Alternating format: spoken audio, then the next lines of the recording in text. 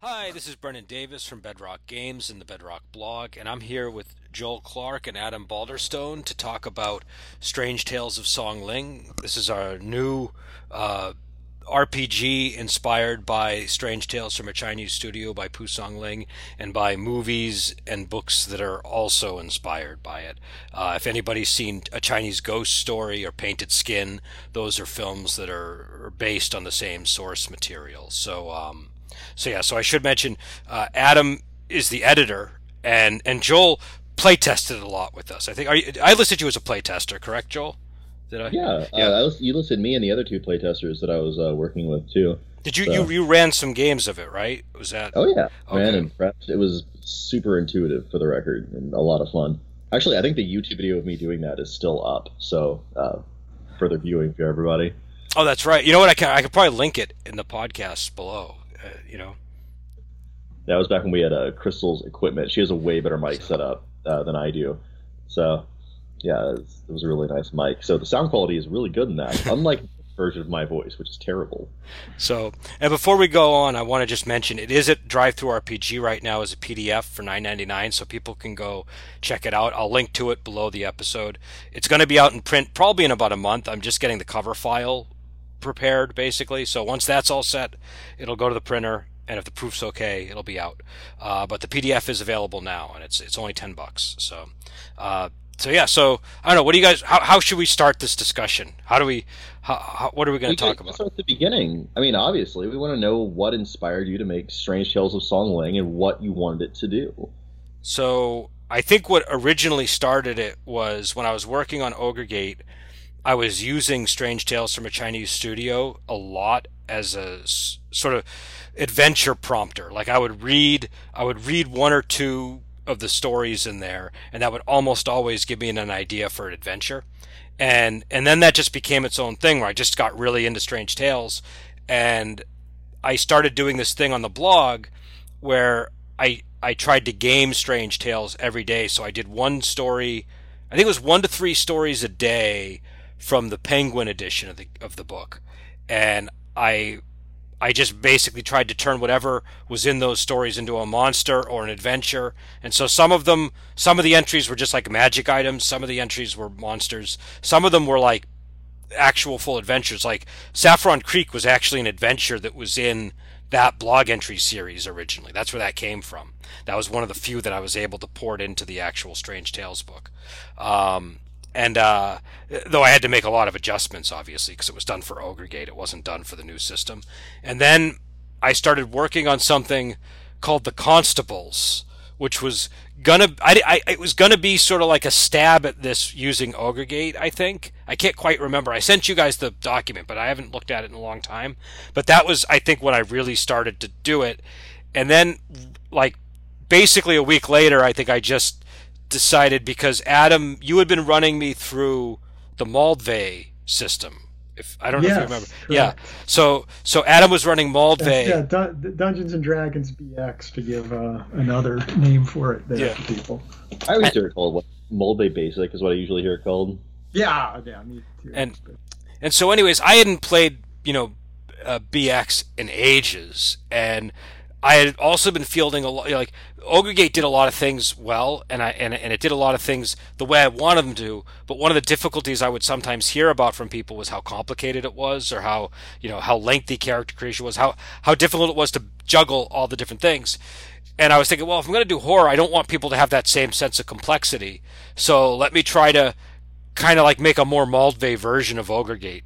Yeah, And there's nothing worse than a game where you die all the time, where making a character is a chore. That is like yeah, one of the worst game design combinations. yeah. So the big changes were, the Ogre. I don't know off the top of my head how many pages the Ogre Gate system rules are, but the rules chapter is pretty lengthy, and the rules chapter in this is like what, 2 pages, I think, like maybe Yeah, 1.5 pages, and character creation is basically 4 or 5 pages, and that's because we have 4 paths that are like character classes, and you know the bulk of the book is like monsters and stuff and adventures and things like that, and the GM section.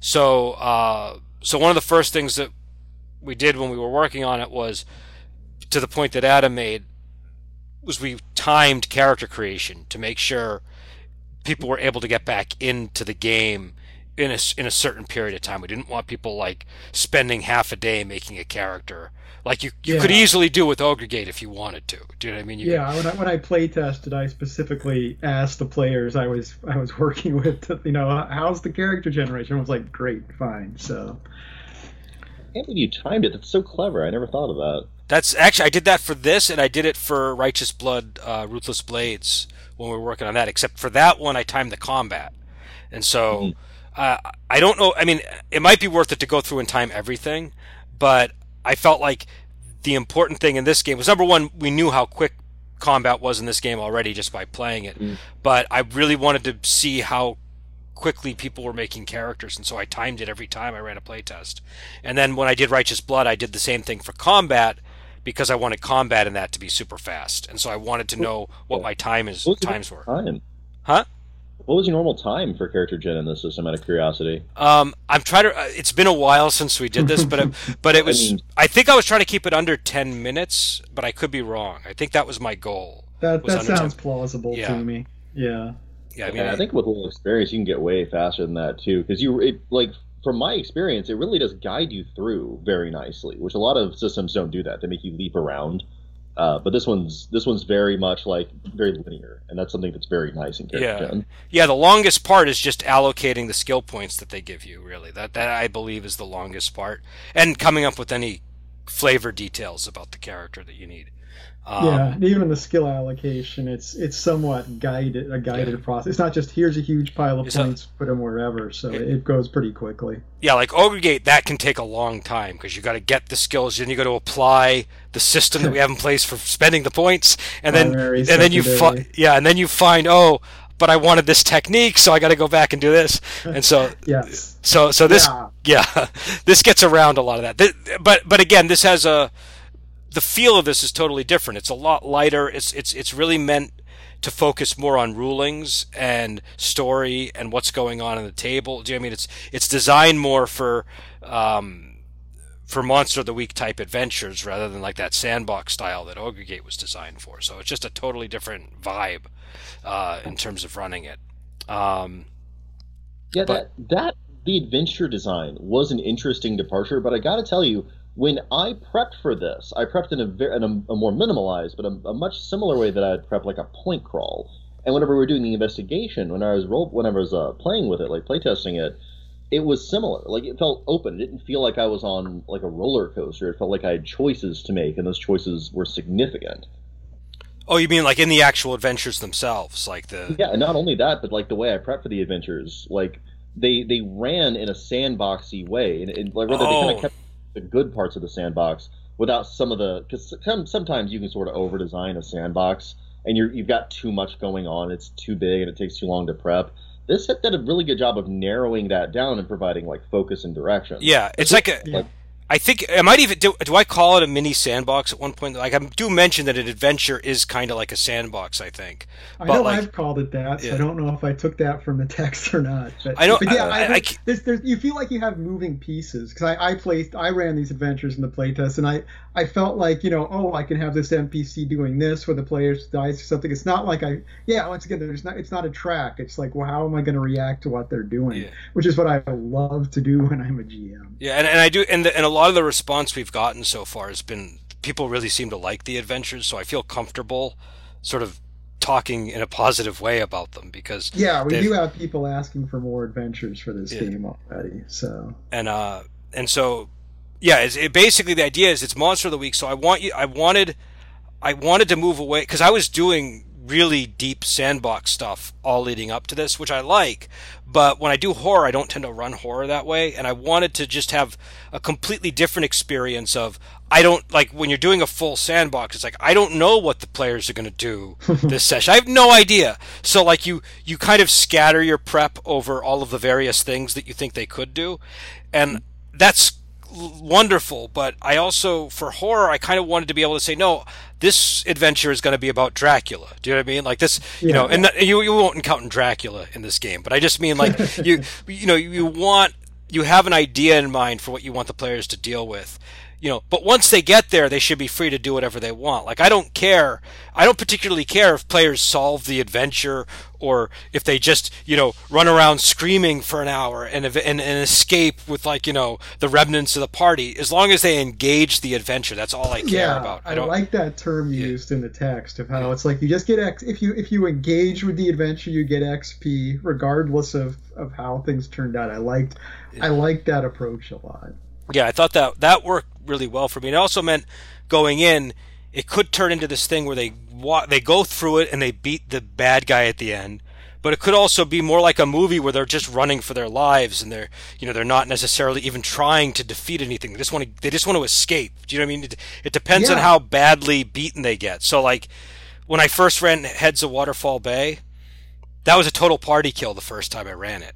And and that's how I wanted. I was like, okay, that's good. It's fine. I want that. I didn't, so it's that kind of adventure. It's Monster of the Week, and it's got like I don't know what I would say, like not a story approach, but like a real sort of, this is the adventure. This is what we're here for, but you really don't know how it's going to unfold. And so that was the. I try. It's anomaly investigations is I think the term used, and it is. It's like you're investigating this thing. You're not. You may fight the monster and defeat them, but it just you don't know what kind of thing you're going to do. Yeah. But and the scope of the scope of the adventure could be a whole city. It could be like a manor. It could be whatever it is. That's where you would have the sandbox structure, but it's only it's sort of like if you play the game Resident Evil, the house is the sandbox, right? But you don't go wandering off beyond at least not in the first one. You don't go wandering off beyond the parameters of the house. So, like, it's that same kind of structure, but within that you have a lot of choice. Structure that you don't resent the boundaries of the structure, and that's really important. Yeah. Like going back to Resident Evil, like the second one's a good example too, where you're not even in a house anymore. You're kind of in a city, but there are boundaries to that city. But because there's so much to do in Resident Evil 2, like you're like, okay, I'm fine with there being boundaries. I want to go and fight the giant alligator. Yeah. And the other cool thing is these adventures are some of them are kind of linked too. Like they have there's certain threads that connect them, like characters I love or whatever. That image you have in there too, with the threads that like you literally have like threads or something connecting the different images on the. That's how to conceptualize distance in sort of like the world of Saw Gling is like a this amorphous place. It's a. I heard there was you were really debating, not debating, but you were really questioning with me. It's like, should we use this image? It's a great image, but I don't want to make people think this is literally what the world looks like. And I'm like, no, use it, use it. It's great. No, it kind of speaks to you on a more surreal level, which I think kind of helps your imagination to engage with it and kind of the logic of it a little bit better. Because what it's saying is the stuff beyond those threads doesn't really matter for the purpose of what you're trying to figure out. You just know that there's the 7-day journey to where they're going to be going, and it's not important to map out all the stuff in between for for a Monster of the Week type adventure. You know what I mean? Yeah. Really love that. That actually guided my prep whenever I prepped for this, because I literally had little circles and I wrote down what I wanted to happen in the circle, and they were linked to areas, and then I just had lines between them with time signatures. And what I found was it gave me a lot of the same kind of choices you would make like in a dungeon crawl, but it was like more open, like mentally the players engage with it like a living area, like a hex crawl. So I really got the best of both worlds there, and a lot of that was informed by that image. Okay. So like it's interesting your text describes that, but also seeing that image like really kind of helps it like click. Yeah. And that image was done by Francesca Burrell too, who did all the maps in the book. So that was it was in other hands it might have been a total chaotic mess, but she managed to convey it really well. So yeah, I don't know. Also, we play tested these adventures a lot. Like, I think that's something that, like Adam, like how if I feel like there was a point where it was just we were constantly play testing and revising, and like just a. Yeah, this was a challenge just because we did so much revision. It was like, as an editor, it's good to have like some distance on the text, and like by the end, it was becoming difficult because I'm like, oh, I'm so familiar with the text now. It's actually getting a little harder to be objective. Yeah, yeah. By the end, but it was worth it. I'm really. I'm just happier with this than anything I've worked on so far, as far as a complete project. So I'm very happy. God, it's beautiful. Like, it really is a beautiful text. I cannot wait for this to be a paperback now. Like, maybe that's a little bit gushy, but holy hell, it's just a beautiful thing. Yeah, no. I this is the close. Like, this is whenever you make a game, like, you imagine what it's going to look like, and this is the one that's the closest to what I was imagining in my mind. So like, normally there's a little bit of a distance between, because you're giving people directions. Do you know what I mean? And it's going to be different. But this one, I think, everything just came together. And what was that? Even the margin art is gorgeous. I've got a copy of it open while we're talking. And like, I just got to the choose your path section where it's got the 4 heroes, and then immediately it goes into like how to make them. And like, the margin art caught my eye. And even that is fucking gorgeous. Yeah, and I mean, after 2 years of working with that Word file too, the first time you sent me the laid out one, I was like, oh my god, it's actually a book. Yeah, it's strange, isn't it? That is.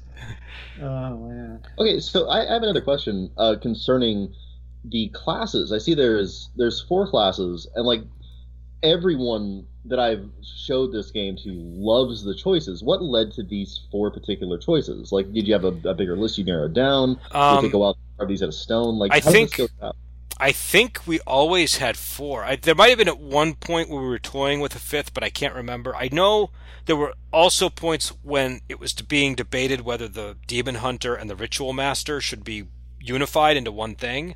But I mean, it really just came out of the sorts of things you expect from movies inspired by Pu Songling, and also what's gameable. I think you have to have both. You have to have the gameable, and you have to have the source material there. And if you don't have gameable stuff, then it can be really difficult. So like, the crucial one was getting the Scholar right, and that was the one that got the most change over the course of development, because when we started it was way underpowered.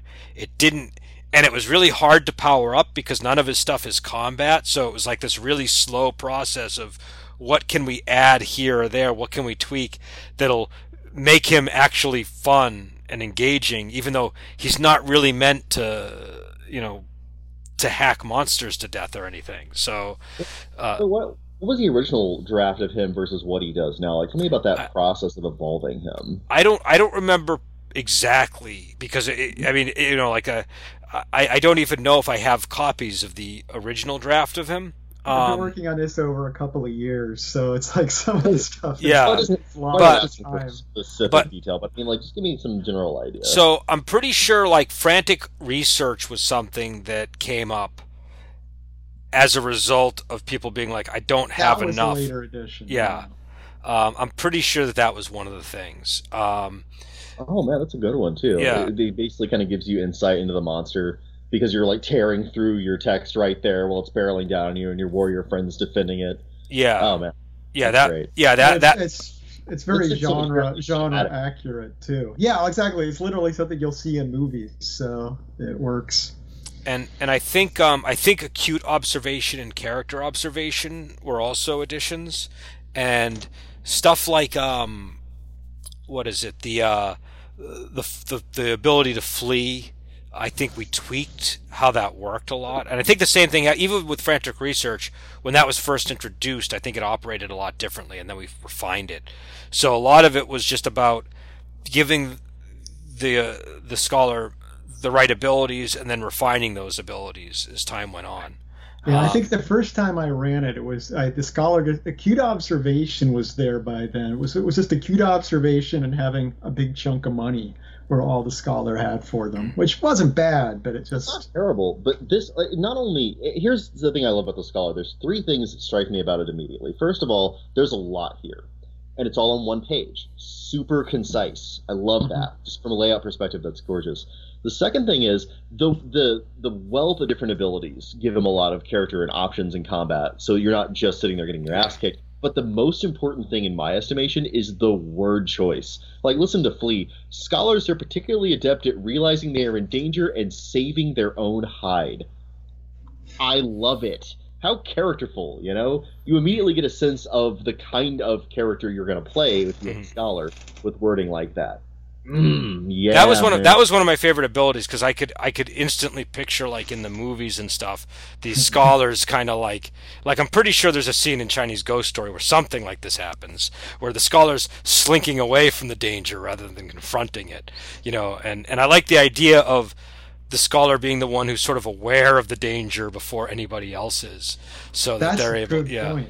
Yeah. You can have the monster show up when they're on their own and have him still get away. Yeah, and it's also kind of got like a bit of a Doctor Who-ish quality to it, where it's like I don't know, the non-combat guy has these abilities that actually have an effect. Do you know what I mean? That are that'll make the character survivable.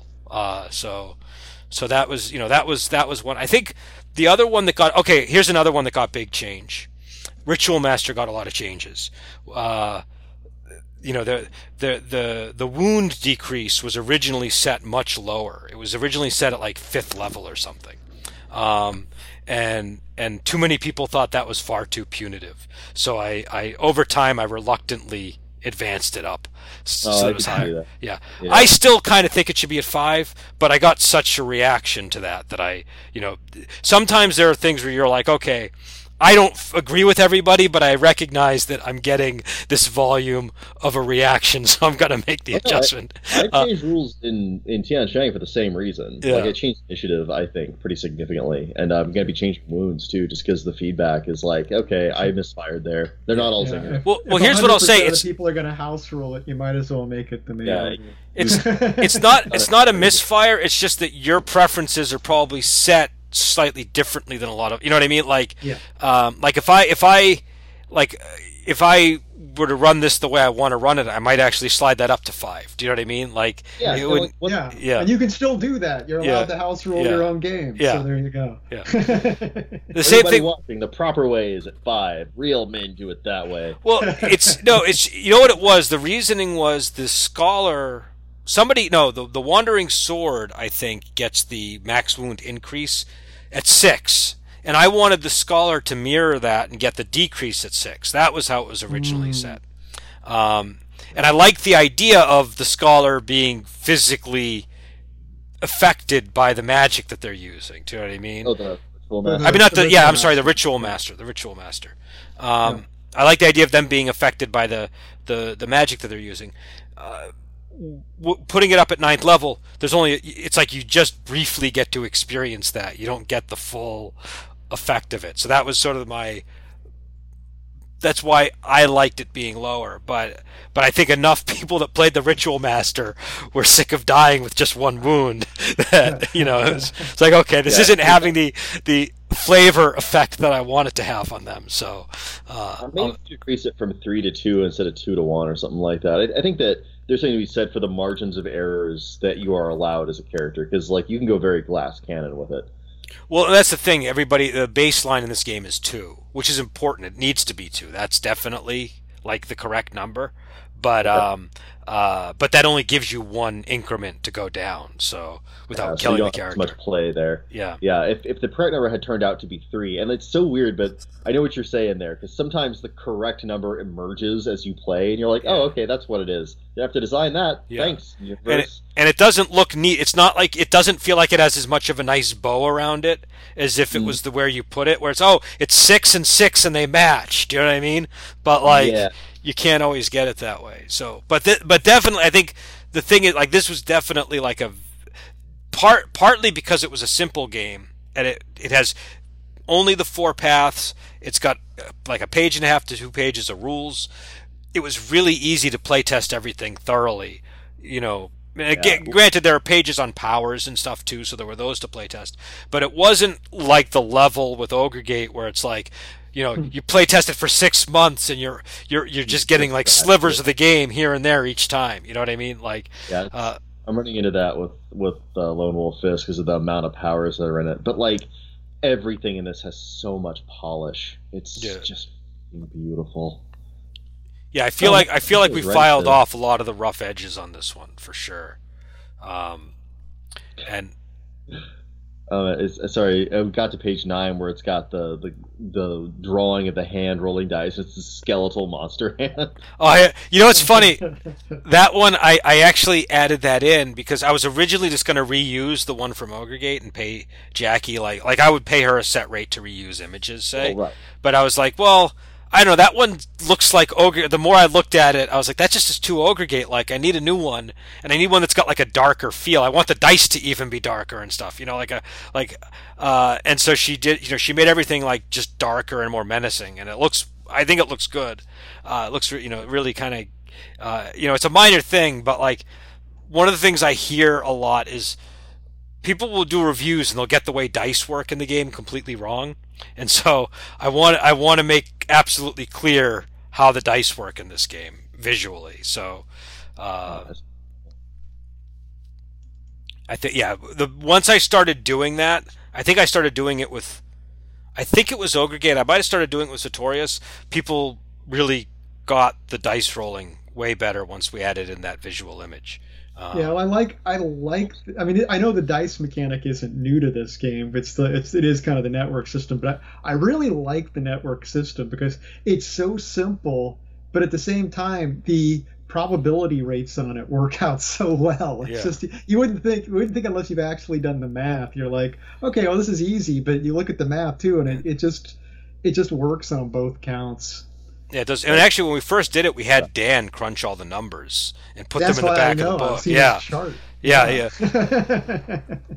Yeah, I'm having to do something similar with my games too. And like, well, it's a dice matching system, so the math is insane. Like, well, actually, one of the things I liked about your game is that it has a ton in common with my favorite version of the World of Darkness, which was the Blue Book or New World of Darkness.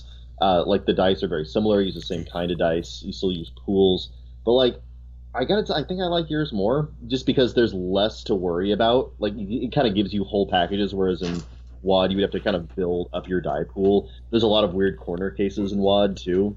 It doesn't have a lot of that. It's all very concise and polished. The dice system is largely Bill's doing. Bill was the one who really made the dice system. I had input, but like I was allowed complete freedom when it came to flavor, but Bill was really the mechanic guy, and Bill, at least when we first started, and Bill said I said I wanted to do D10 dice pools, and he said he would do it if we could do like sleek D10 dice pools. So the idea was a sleek D10 dice pool that doesn't have a lot of the problems that you were talking about there. And so I feel like it works. Not a lot of people know about it, which is the problem. And a lot of people will see the dice pool and they'll assume things because it's a D10 dice pool. But it really is like a fast, especially if you play it in a version like this, or if you play it in the early network games, less so in Sartorius and Ogregate, because those games have so much added weight, you don't necessarily get that same, you don't see that right away because there's so much else to juggle. But if you play like Terra Network or you play this, you see how quickly the game runs with the dice system. I mean, that's one thing I like, though. It's like it can work for a gritty, realistic system like Terra Network. Yeah. It works for Wandering Heroes, which is a high-powered game, and it works for this game. And it's a very flexible system, being able to handle all those different games. Yeah, it gets your results so immediately. It's very similar just to like rolling an attack throw in D&D, in that like you just kind of roll and you just get the result really quickly. There's not a lot of filtering. Like White Wolf is a bad habit of filtering rolls through rolls. This doesn't do that. It's like it's not there's no mini game with the rolls. There's no addition. You're never doing anything like playing poker with the dice rolls or anything. But again, the downside is people see dice pool and they assume that. And one of the things I haven't done a good job of is explaining the how the dice system works to people at the front end of a lot of these conversations and stuff, so that people know it's not, the dice. It really is a very sleek D10 system. Yeah, if you and give it a no chance. mini game thing too. It's like something I've come to realize as a GM is I don't like mini games because mini games are a game you play over and over and over again. And Yeah. if you get sick of that mini game, you're sick of the game. It's like it's just a danger you can have in your system sometimes where you create this thing that's going to become tiresome over time. It's like Yeah. I want resolution systems is kind of what I want. Let's resolve this and let's get on with the game. I think if you're going to have mini games, the best place to have them is like in corners of the game where they won't come up that much, like the Taroka deck in Ravenloft. There's a bit of a mini game aspect to it, but it's special when it arises, so it's okay. Like if you've got a mass battle mini game, that's cool because not every fight's going to be a mass battle, so it makes mass battles feel special. But that's a good point. But like the everyday rolling that you do, I don't want to have that be a mini game. I know some people do like that, but I'm not gonna name this, but there's a current system right now where it's like every roll is this process, and it's like I just want to do this one thing. I'm just and it feels like the mechanical weight of each resolution is heavier than each action is actually going to be. So that's a big thing. You gotta play a game of Tetris. Yeah. That's one of the reasons why when like you remember when the transition to 3E happened and there was a lot more of a shift to the grid, and you kind of got it in 4E too. But one of the issues that I had with that was you suddenly slowed down everything slowed down when combat happened, and it was sort of like, wait a second, like this is only supposed to be taking 10 seconds in the game world, but like we're devoting all this time to it would take hours sometimes for very simple conflict. It's not fun. No, like with Mold Bay, I went back and played Mold Bay after playing third edition, and I remember during third edition, as the game line went on with third edition, Dragon Magazine started putting out these articles talking about the 3-room dungeon, like the ideal dungeon was only 3 rooms, because that was really all the time you had in a night. Like 3 fights, that's 3 hours session right there. You go into a room, there's 5 goblins, we'll be here for an hour. Yeah, and then basically I broke out Mold Bay on a whim. It's like I got a box of stuff my parents sent me from, they didn't want around the house anymore. I'm like, hey, it's my old Mold Bay set. Let's play this. And we did an entire, 30-room dungeon in one night. And I was like, wow, this is what D&D is supposed to be. You actually have time to explore. The focus is on the process of moving around the dungeon because the fights just happen. You just do them and you keep going. Ice deck. They're really quick and brutal. Yeah, it's ideal. And actually, that's sort of how it works in this system too. Like we actually in the playtest that you and I did, Brendan, and were you in that one too, Adam? I feel like you were. I feel like it was me, someone else as the good guys, and then we had someone playing as the bad guy. Wait, the playtest for what? For this game. I playtested this with Brendan at one point. Is that when we were playtesting the monster versus the monster one? Oh, yes, I do remember that now. Remember? Yes. So just some backstory. The playtest for this went on so long that I started getting bored with just running regular adventures, and I started because I wanted to really playtest the monster section thoroughly, and I realized I'm only getting like a quarter of what I could get if I just had everybody play monsters and stuff. So I started doing having players do monster versus monster just so I could check all the entries in terms of people using all of the monster abilities and seeing how they all work and if there's any wording that's wrong and all that stuff. And it turned out to be kind of fun. So we did a bunch of them. And fun. And that combat went on for a while, but every single roll in that combat felt like a life or death situation, and I used real ingenuity and creativity with each and every action I took. And it was super satisfying to play out, even though no individual roll was more complex than just rolling a d20. It was fantastic, man. Speaking of which, one of the reasons of that, and I just got to the power section as I was flipping through, is that each and every one of these powers is no more than a paragraph long. They're so concise. Yeah. Mm-hmm. I learned my lesson from Ogre Gate. I learned to really pare down, because one thing I noticed with Ogre Gate is the powers that had the shortest entries were almost invariably the best in terms of connecting the flavor to the mechanic. Do you know what I mean? Yeah. The longer the description went on, the more there seemed to be deviation, except in a few key cases where there was maybe a complex concept in there that you had to describe in a long, but the powers that were allowed to just kind of bloviate for a long time tended to have the just less connective tissue between flavor and mechanics, and so they did. And you also do something super clever here, which is you link the name. You have very evocative names and directly link them to the function of the power, so that you can tell at a glance, do I want this as a character? Also, there's this really cool picture for Exploding Talisman that I can't stress enough. It's just amazingly entertaining to look at. Yeah, those a lot of the talisman stuff was I mean, a lot of it came from different movies and different stories in Pusong Ling, but some of the big ones were like the what was it? There was a Encounters of a Spooky Kind, I think, was one of the big movies that had a large effect on, you know, some of the magic that's, you know, involves talismans. There were a few other movies like that, because I wanted to get like there are a lot of these movies that they have where they have like these spiritual battles between ritual masters or between, you know, like Taoist priests, and I wanted to be able to do that in the game. I wanted to make sure that you could do that.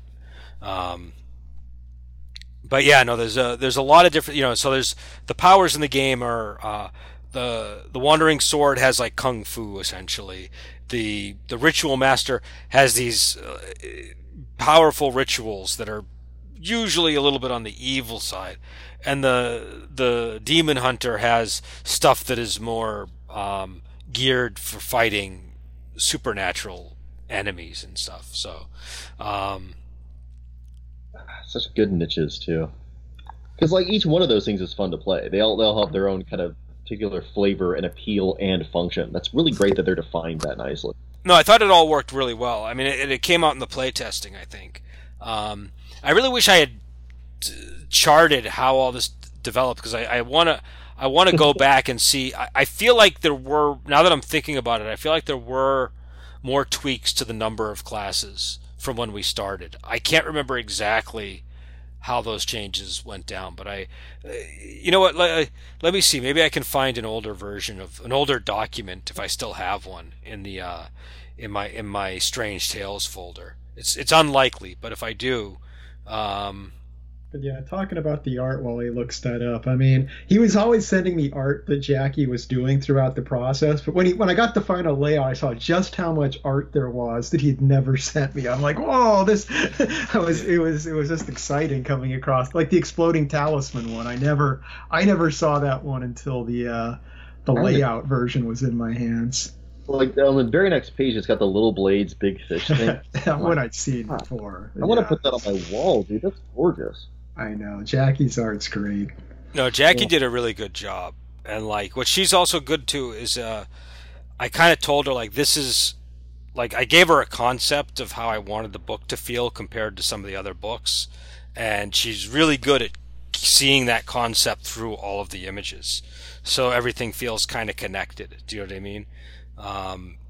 So this one comes on the heels of House of Paper Shadows, and House of Paper Shadows was kind of like, I don't know, sort of like body horror, and like you know, just sort of like the fragility of the human body was kind of like a theme in that book, and so this one is sort of like the decay. Do you know what I mean? Just like the decline, the deterioration of things, and so you know, I thought she did a really good job with that.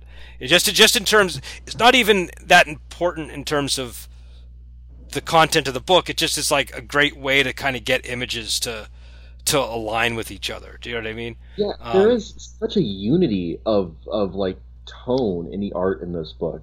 It's a beautiful read, man. And considering the variety of like monsters and the different kind of subjects and little action scenes and vignettes, having that kind of visual unity it's a masterpiece. It's really gorgeous. Yeah, she did a wonderful job. Her and Francesca both did really tremendous jobs. Also, I got a lot, like when you go to those maps, like I'm looking at the Songbird Vila map, I got a lot of help from Professor Zhuman, who wrote Crossing the Gate. It's a book about women in Song Dynasty China, and it really uses like architecture as like a way of understanding the history. It's a very interesting book, and I encourage people to read it. But she was really like open to like me asking her questions and stuff like this. And so when I was working on that map, I would send it to her and I'd be like, does this look right? And she'd be like, no, like you have to have a shadow wall here and you have to have she would like tell me all the stuff that the map would need. And it's still not 100% perfect because like I'm still doing like the work, but like I got so much feedback from her that it really corrected a lot of the stuff that wasn't accurate or wasn't and again, I don't want to give the wrong impression. This game is not like a historically realistic game, but I wanted a lot of the architecture stuff to be as plausible as it could be.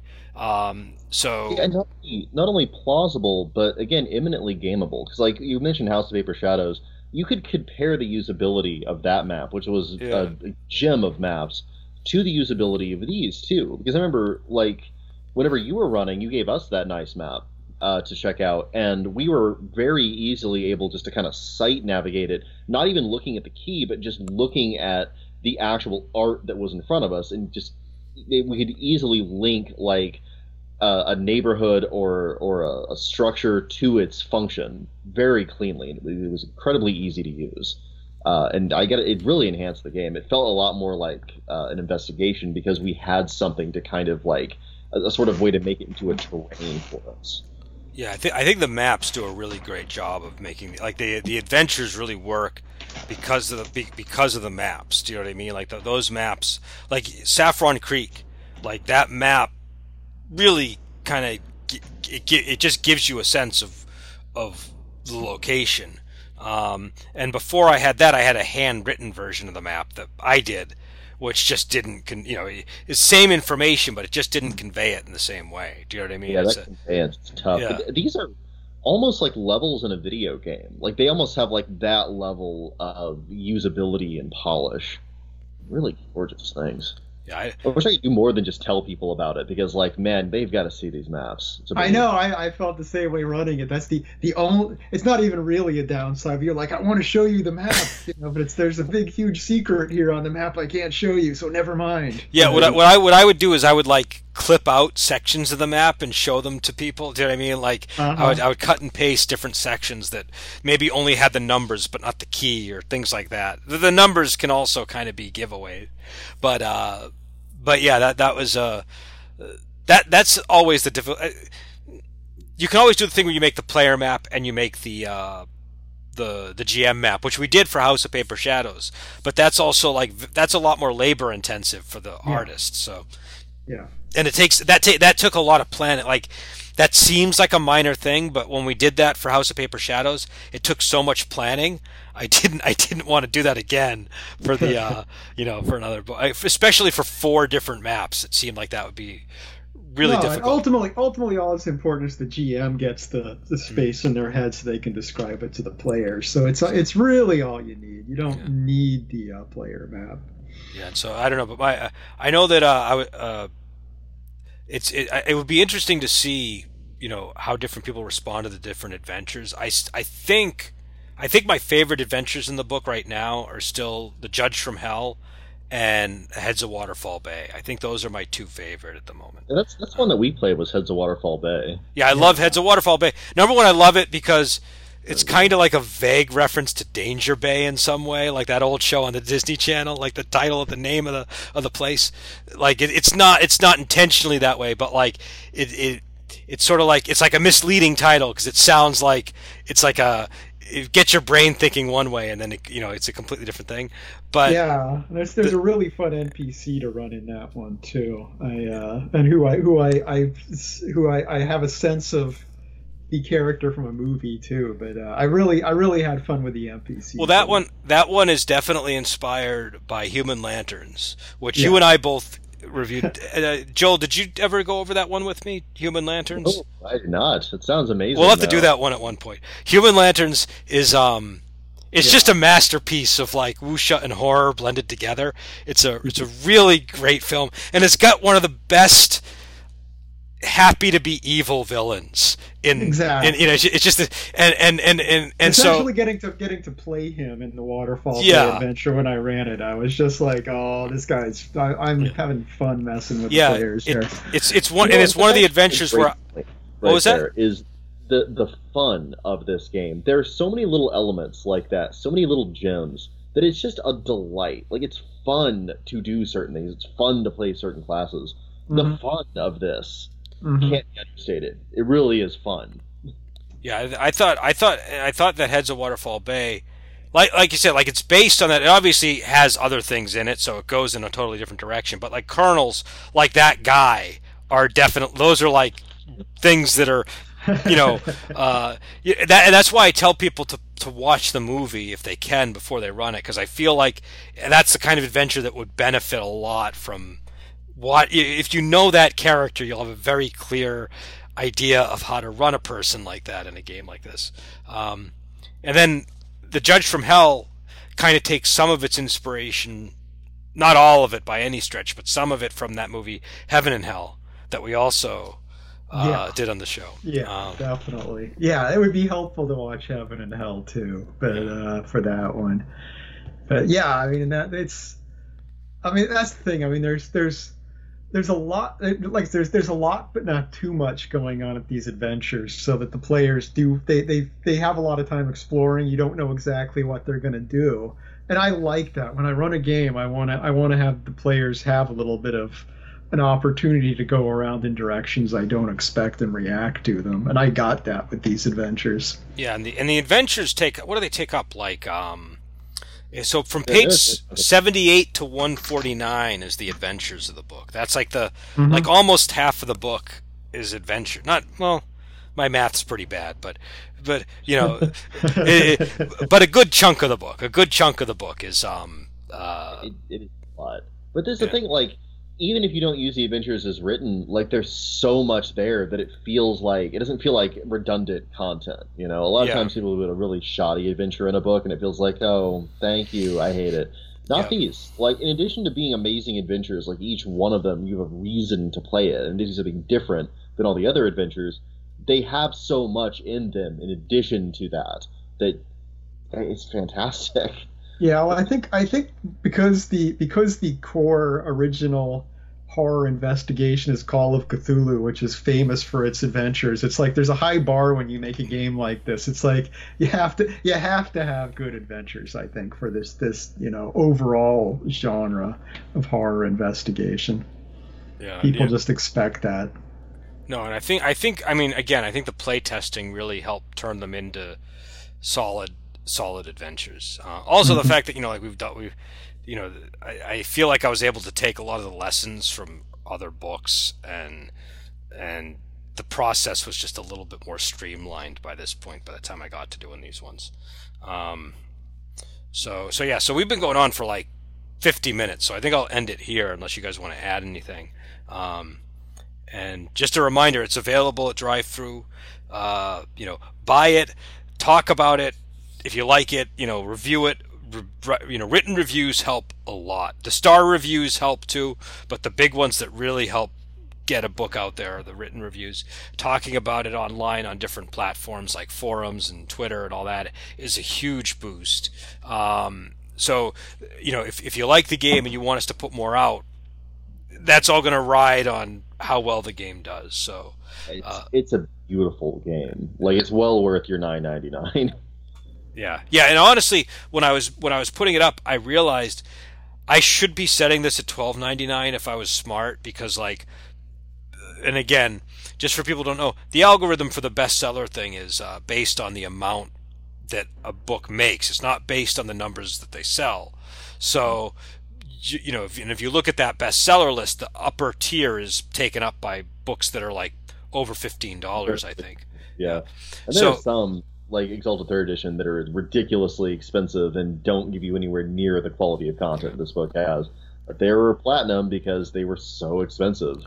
Well, and the thing is, when I was putting this up, I was like, I like, part of me was like, I should put this at $12.99 because that'll boost us up a little bit on the thing. But then I was like, all of our core books are $9.99. I want to keep it at $9.99.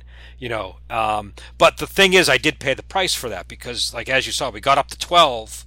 And we probably would have gotten, based on the number of books we sold, I think we would have gotten into the top 10, just because we were only too shy. And that $2 would have made, actually, $3 would have made a big difference. And I don't think that those $3 would have deterred people from buying it either. That's the thing, because it's not like I would have picked it up. So, but I think it was still better to set it at $9.99. But the downside of that is we kind of have to ask people to spread the word a little more, and we can't rely on the top 10 list as much. So yeah. So again, check it out, and to all the people that have spoken well of it, thank you.